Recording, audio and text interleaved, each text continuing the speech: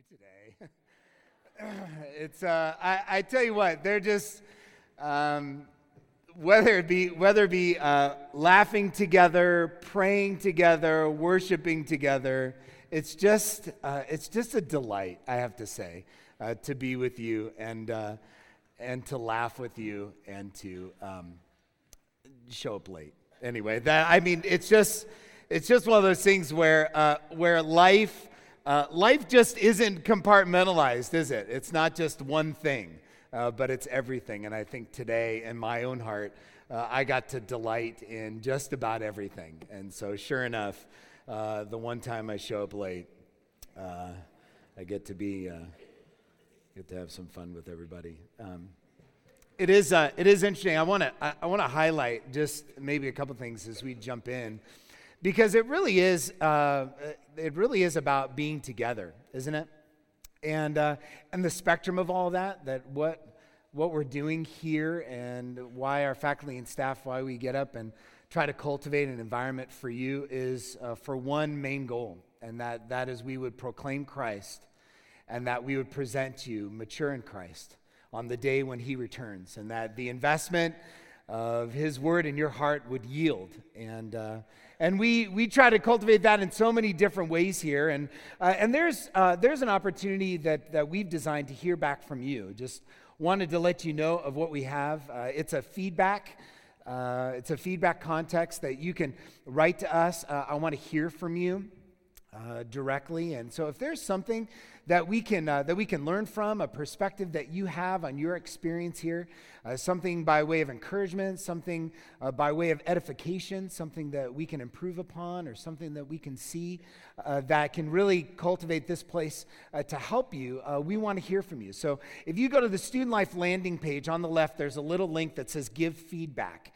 And we'd invite you to go and to find that there. And you can give us your insight on just about anything. It doesn't have to relate to student life, but it can relate to anything of your experience. And we would be glad to serve you, because that's really why we're here, is to do that. And so if you have some input or some feedback that we can glean from you, that's open all the time.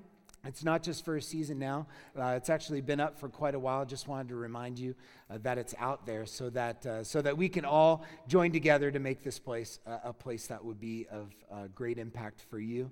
And we'd love to hear from you. So please take advantage of that and reach out to us if you have some input that can shape your experience here. Because this really isn't just an undergraduate degree, right?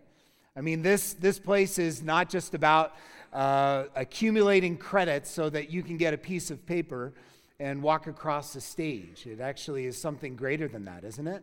Now, because everybody knows that there are simpler, faster, easier, cheaper ways to get an undergraduate education than to do it here at Masters, right? But there is something of greater gain in the priceless category. Something that yields not just in this life, but for life eternal. That is that you would have the opportunity to actually be in an environment, to be with one another with the singular goal of growing into the likeness of your master. And that can be just experienced in so many different ways, right? Laughing together and crying together and looking at God's word together and serving alongside one another. Going and literally evangelizing around the world together, that there's so many opportunities. And they really are, aren't they? That they're just these design components to help you, not just to think biblically, but to live biblically. And certainly there are all kinds of examples for that. And we're surrounded by them. There are countless good examples of how to grow and how to learn, how to develop comprehensively in your life, not just compartmentalized, but comprehensively to live a life that's distinctively biblical. There are great examples around us, and you're surrounded by them in the classroom and outside and in your local church and in your families. But there are also bad examples, aren't there? There are a lot of bad examples that are out there, right? Even those of us who show up late to chapel, right?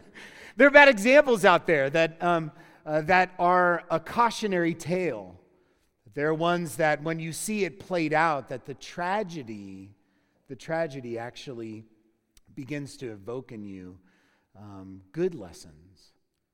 So we can learn in all different kinds of contexts.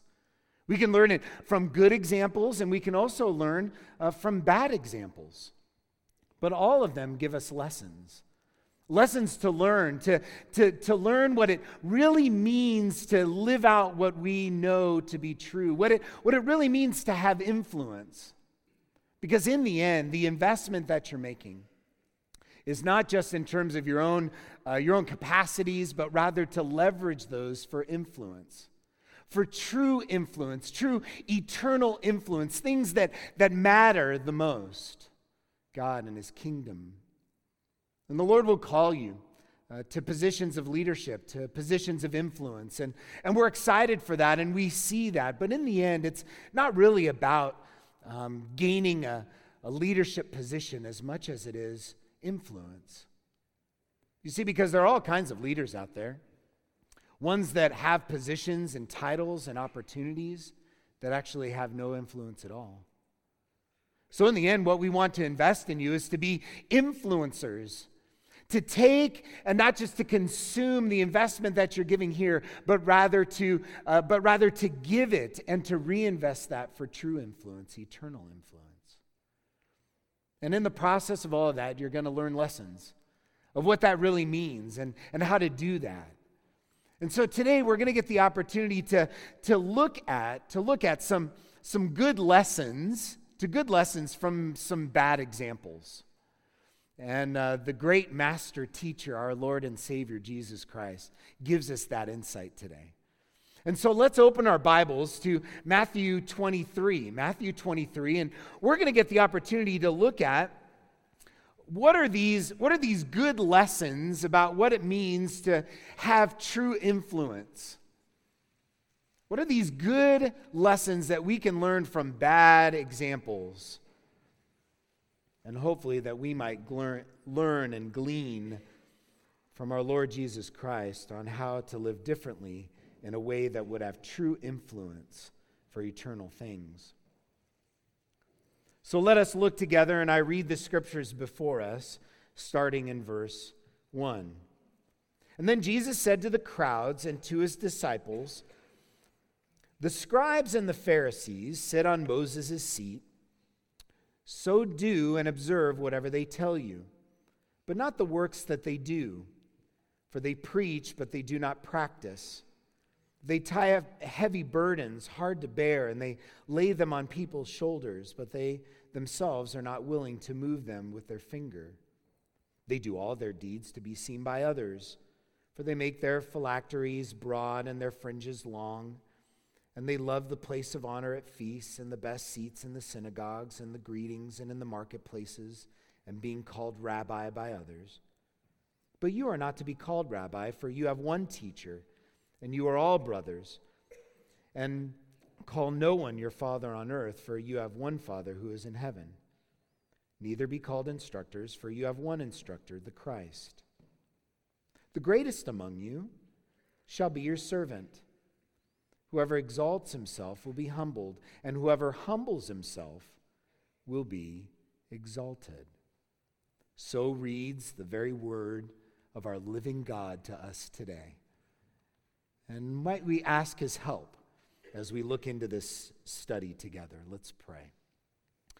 Our God and Father, we pray now that by your Spirit, that you might illuminate the very words of our Lord and Savior Jesus Christ that has been given to us here in this passage.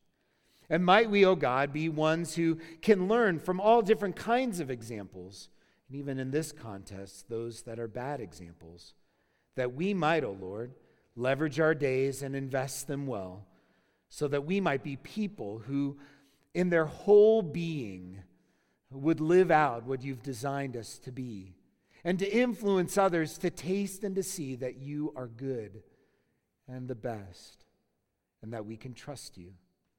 So, Lord, help us now as we look at this passage, thinking about these things, and that you would guide our time together in the name of Jesus Christ. Amen.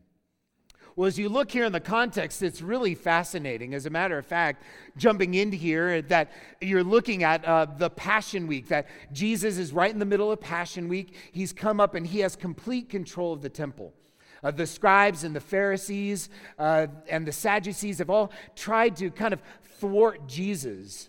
But he comes in and he has complete control. They're asking him all kinds of questions, and really gets summarized in the kind of the last crescendo of it in chapter 22, starting in verse 34, where the scribes came up and said, "Teacher, what is the greatest commandment in the law?" And he says, "To love the Lord your God with all your heart, mind, soul, and strength, and to love your neighbor." Right? And on these two commandments depend all the law and the prophets. And he silenced them all, that they had nothing else to say. They were trying to, it was almost like this epic battle of who was going to lead the people. Who was going to have the authority? Who was going to reign and to rule? And the Pharisees and the Sadducees, they were the established authority of their day. They were the group that the people in the community would look to for authority, for insight, for direction, and how to follow and to obey their God. They were the big hitters. They held possession, and especially within the temple. And here comes Jesus, the Messiah. And in a perfectly established and clear way that he establishes himself as the authority. So if you can think about it, right? Kind of imagine yourself as one of the disciples in the crowd that's there. They're watching these two entities to say, who really is in charge? Who's really in charge?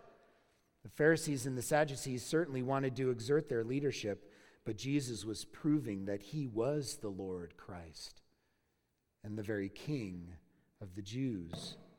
And so it's within that context, and you can kind of see it, that maybe after this kind of this debate that was happening and the temple square was kind of was silenced, that the Pharisees and the Sadducees kind of went off to their own and maybe kind of grumbling, and Jesus turns around and he says, look. Look at how these leaders are trying to gain influence. Look at how these leaders are trying to exert their leadership and authority. But I don't want you to do what they do. Clearly, what they represent is good, but the example that they have is bad. Because it's not just proclaiming things, but that out of the heart that you live those things. So you can see there very clearly that he turns to the scribes in verse 2. He says, the scribes and the Pharisees, that they sit on Moses' seat. That's essentially a place of teaching, almost like a pulpit in our context today. And so do and observe what they tell you, but not the works that they do.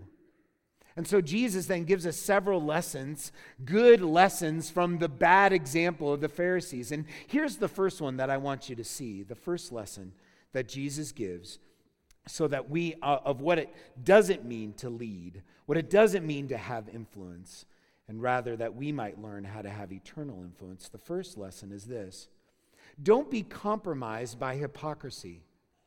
Don't be compromised by hypocrisy. Jesus turning and saying, look at the bad example, turning to the leadership and the disciples and saying, look, if you really want to have influence, lesson number 1, don't be compromised by hypocrisy. You can see there in verse 3. For they preach, but they do not practice. They tie up heavy burdens too hard to bear, and they lay them on people's shoulders, but they themselves are not willing to move them with their finger. Simply, the leadership at the time didn't practice what they preached, that they were hypocrites. That understanding of hypocrite, it comes from the old Greek theater where a person would come as an actor and would put a mask over their face as the hypocrite. That they would pretend to be something that they're not. And the leadership was actually acting one way publicly, but personally and privately, they lived a different life. Their influence was compromised by not being willing to apply what they prescribed. We all understand this, don't we? Haven't you seen people who tell you one thing, but then live a completely different way? They have absolutely no influence over you. But isn't it true The power of influence comes when someone actually lives out what they're calling others to do. It authenticates the truth. Now, again, you live in a world where actually experience is truth. That isn't what I'm saying. What I'm saying is that there is truth, and it gets verified by when somebody actually lives it out. It's one thing to say that you can get harnessed up and all of the mechanics and the physics of what it means to jump off of a cliff and to rock climb. And you can talk all day about how it all works, but it's another thing to get yourself up on a rock and actually do it yourself. Powerful influence does not come by what you know, but by what you believe and live out in your life. And Jesus is highlighting this here. He's saying, look, they tie up heavy burdens, hard to bear, but they themselves are not even willing to move a finger. True eternal influence knows that calling people to righteousness is not about a list of tasks that you do, but rather it's understanding and knowing God's grace, isn't it? The power of eternal influence, the power of actually moving towards and caring for somebody else, of calling somebody to holiness, is actually something that is not a burden that's hard to bear. But you always know, don't you? When somebody's being hypocritical with you, that the things that they're calling to you seem to be higher than what anybody can actually achieve. But the person who's actually experienced God's grace comes to you with a compassion and a care.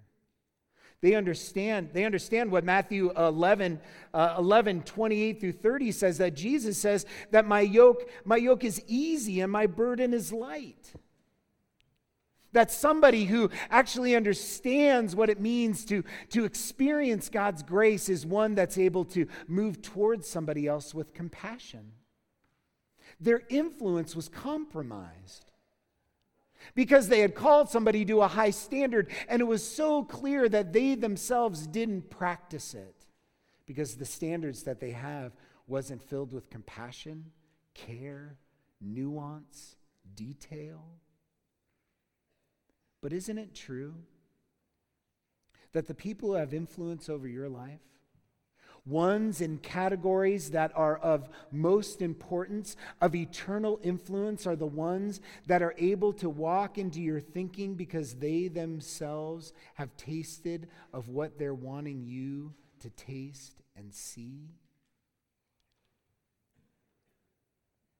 1 Thessalonians 5:14, that Paul talks about that. He says, look, you have to be able to understand who you're talking to. If you want to have true influence, if you want to have influence that matters, that you're able to embark and to give to somebody what you yourself have tasted of. Paul says there, he says that you should admonish the idle and encourage the faint-hearted and help the weak and be patient with them all. Why? Because you know that God is patient with you. You know that as you are moving and trying to help someone and you're moving in influence, that you are a leader, that you should call to people, not to something that you don't know, but rather to call and invite something that you already have experienced. So many times that leadership thinks that it's just about proclaiming standards and not leading and helping people. You can't just preach without practicing, and that's what it says here in this context, that the leadership was compromised, that their actions and their insights that they derived from the truth was not wisdom, but rather just self-selective self-preservation. The bad example is saying that this is what everybody should do, but I'm not going to do that. This is what everybody should believe, but I'm only going to believe this part of it. It was self-protection. But Galatians 6, 7 through 8 says that God is not mocked. In the end, you're going to reap what you sow. If you reap in the flesh, you're going to yield in the flesh. If you reap in the Spirit, you're going to reap in the Spirit. That's what it says. And what Jesus is saying here is he's pulling the disciples aside and he's saying, look, don't be compromised by your hypocrisy. Don't believe the lie, but rather to pursue a life of integrity, to actually live out what you know to be true, and that will have more influence than all of the scribes and Pharisees combined that you see today. The true powerful influence for the things that matter, of eternal things, comes when you actually live out what you're calling people to do. That's what you see in 1 Thessalonians 1 and 2 when Paul gives that example. He says, look, I've lived my life openly before you. You can see by my own integrity. And I've called you to these things. And my joy is that I'm able to share with you the gospel in my own very self. That leadership and influence isn't something that's distant, but it's very personal. And you can invite people in because you're seeking to pursue the things that you're calling others to do. You know, being an influencer really begins today. Begins today. Developing integrity in small things begins today. If we want to learn this good lesson from the bad example of the leadership of that day, it begins today. That in your own heart you're saying, look, I'm not perfect. Absolutely, nobody is. And that's not what Christ is saying. He's saying that actually that you just pursue the same things with the same sort of integrity that you're calling other people to. It's not perfection, but it's pursuit.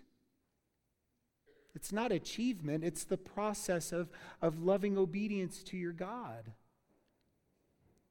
Leadership and influence is not for tomorrow, friends. It's for today. It's not something that happens once you graduate from here. It begins and happens here in these moments. You want to think intentionally, specific about your life.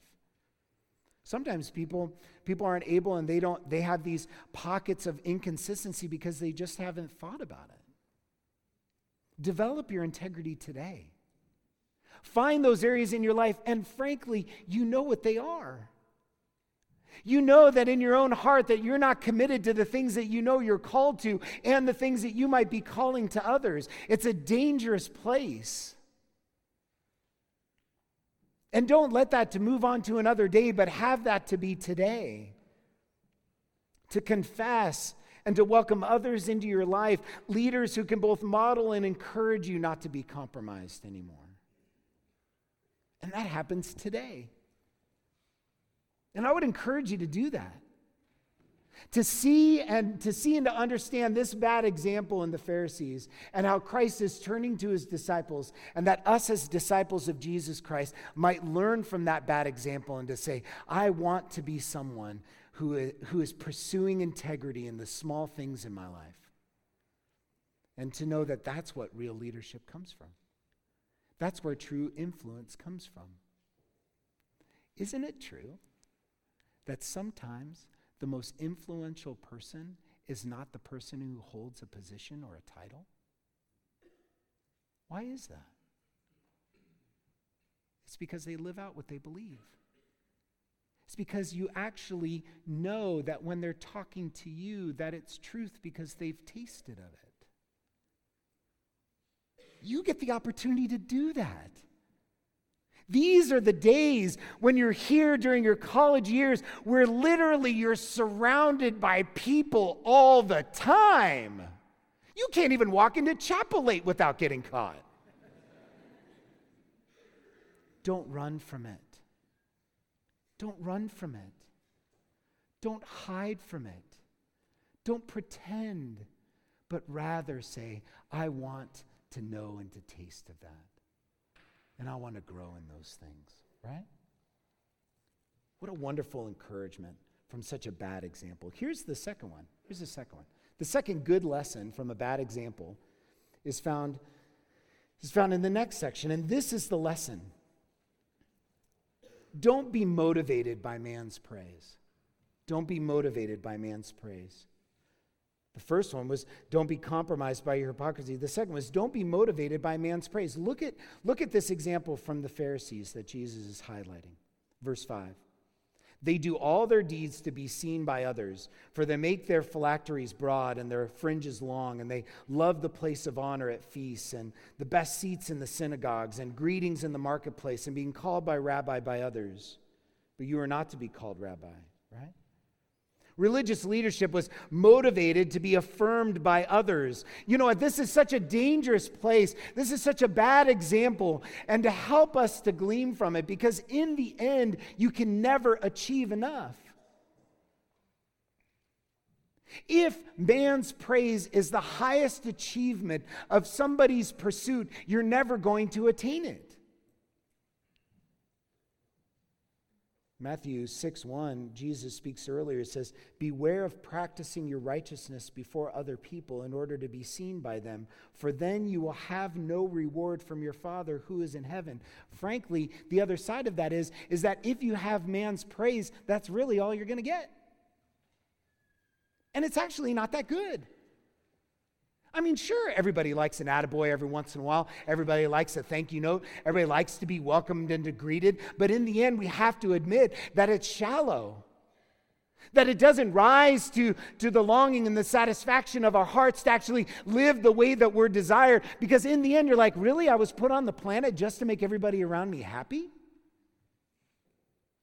It's a lesser goal.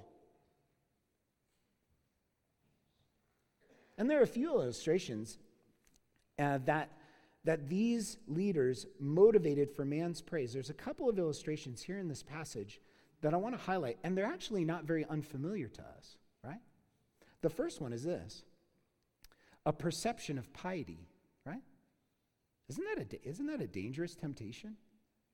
To be perceived as more godly than you actually are? This perception of piety, you can see that by the phylacteries and the tassels, that they're all just taking a good commandment that God gave and just trying to highlight it in exaggerated ways so that other people would see it. To put a little scripture on your forehead, right, out of taking a literal expression of Deuteronomy 11:18, that you're to keep them on your head and on your hands. And so they would do that. But then not just would they do that, but the boxes would get bigger and bigger and bigger. I have more of the word of God in my head and on my hands, right? And the tassels, which were to remind you to be holy before the Lord, a simple reminder that's given to the Jews and in Deuteronomy to be able to do that. And so it was just a great little reminder, but that's like, no, my tassels are longer. I'm more committed to being holy. But yet they do that not to please their God, but rather to get praises by men. Isn't that a danger? Don't you see that around you?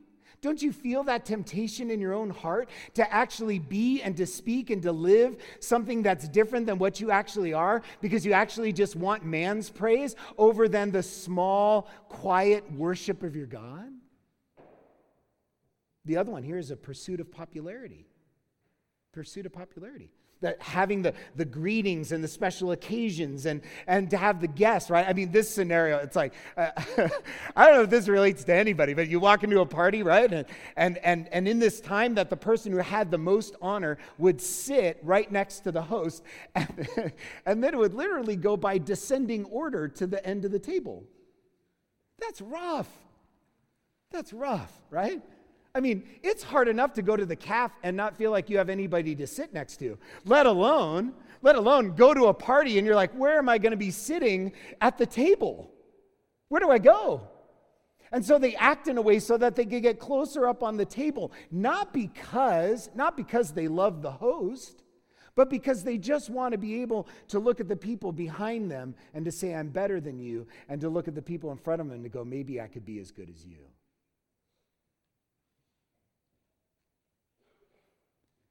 When you're motivated by man's praise, it's always in relationship to one another. And to seek popularity is actually to just seek your own self-exaltation, to be able to be identified as one that's better than the person next to you. And the last one is the priority of positions. You can see that. They wanted titles. They wanted titles. They wanted names. They wanted nameplates. They wanted to be known as rabbi, and they wanted to be known as father. They wanted to be known as teacher. All of those things have different contexts that we could explore, and for sake of time, we'll leave that alone.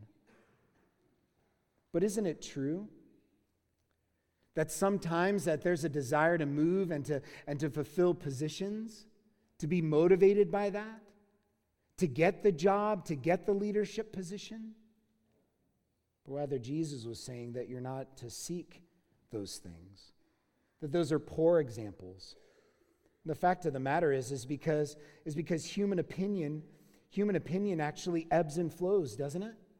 That popularity changes, that your character will change along with the times, depending on what room you're in, is the ethic by which you make choices. It's incredibly dangerous, and it's unsustainable. Confessions from a former man-pleaser. Can we just say that in the end, it's unachievable and it's dangerous because you end up just changing who your character is depending on what context you're in? And that's not true influence. You can look at somebody and go, you just changed like a chameleon, depending on what context you're in. I don't want to follow that. How much dangerous it is when that person actually proclaims Christ.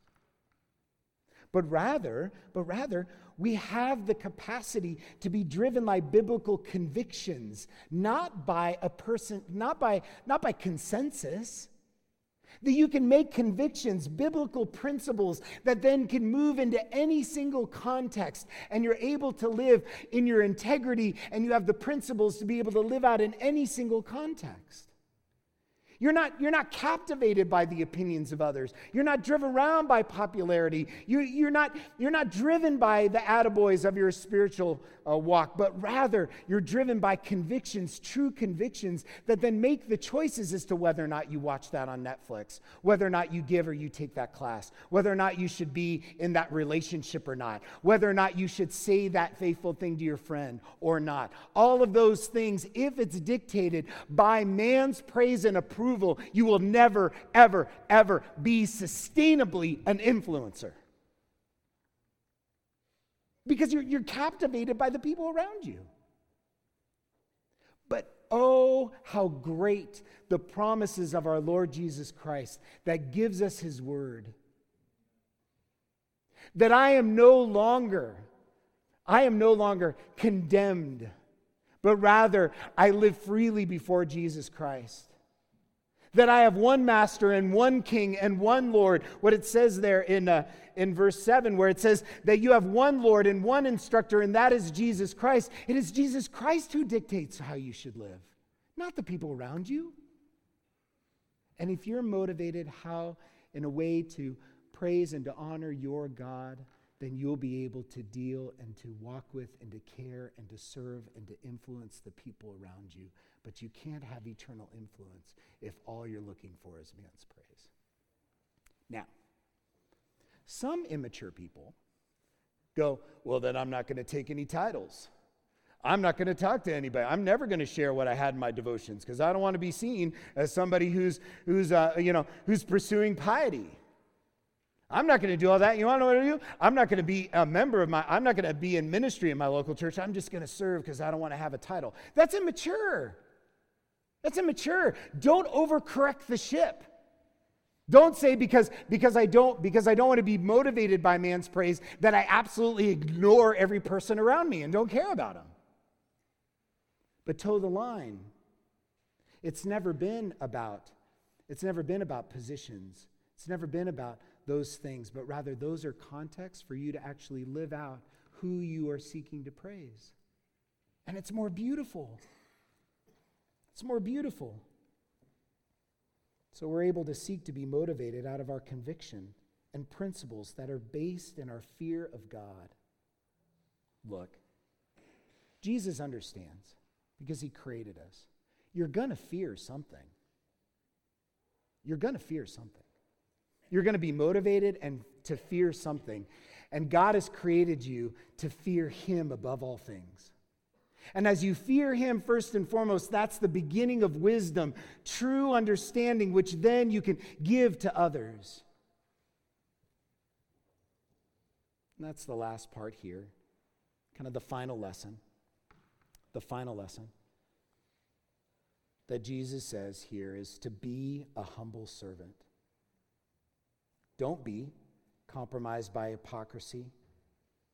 Don't be motivated by man's praise, but rather be a humble servant.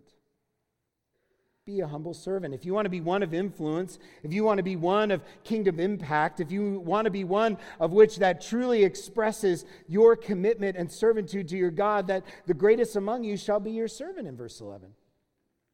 Whoever exalts himself will be humbled, and whoever humbles himself will be exalted. Jesus now is calling them to eternal influence, calling them to the paradigm that really does shape what it means to lead and to care for others, is that you do it from the posture of a servant. Jesus gives this high call to his disciples to live differently. The servant's only identity and goal is to please his master. And this is the model for leadership, and true eternal influence is the position and posture of a servant. Look, this was the same message that Jesus gave to the 12 just a few days earlier in Matthew 20. He just said the Gentiles seek to lord over their leadership, but rather you should go and you should serve. Isn't that powerful?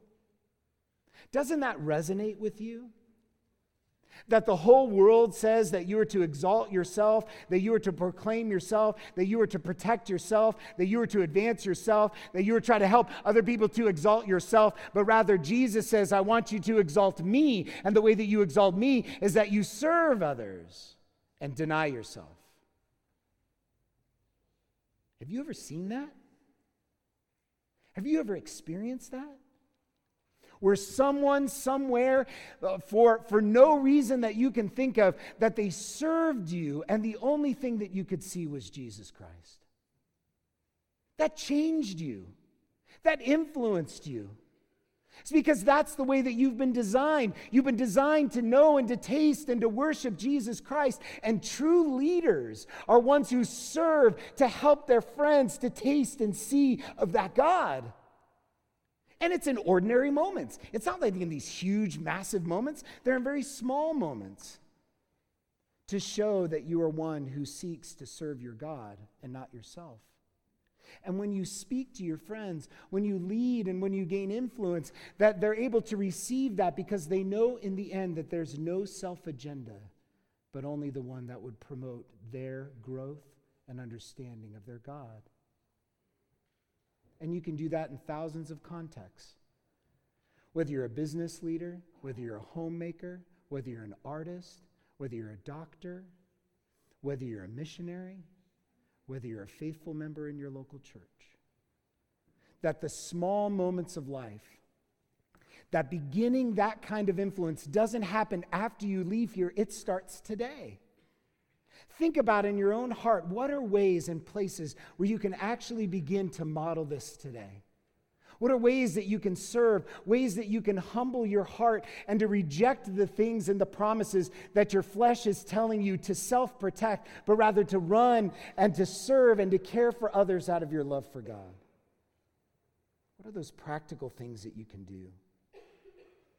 That out of the love for Christ, it's not duty-bound. We're not talking about that you're serving out of duty-bound, but rather out of love. It's the love of Christ that controls us. Not to think of ourselves, but rather for God's sake, for Christ's sake, who has died and raised on our behalf. Galatians 5 talks about that you're not supposed to use your freedom as an opportunity for the flesh, but through love serve one another. Look, I want you to maximize your days here. I want you to take these days and to craft what it truly means to live a comprehensive, not a compartmentalized Christian life. And to develop into the likeness of your master and to take that investment and to leverage it in influence in any context that the Lord would have you. And you're going to have good examples and bad examples.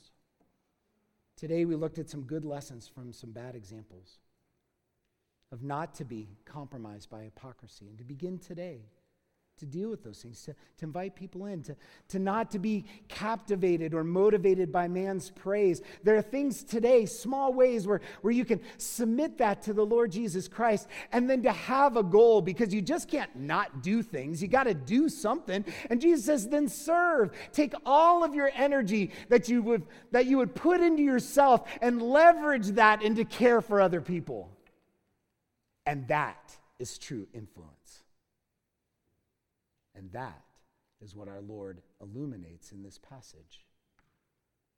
And that is what we get the chance to do together by God's grace and in the hearts of one another.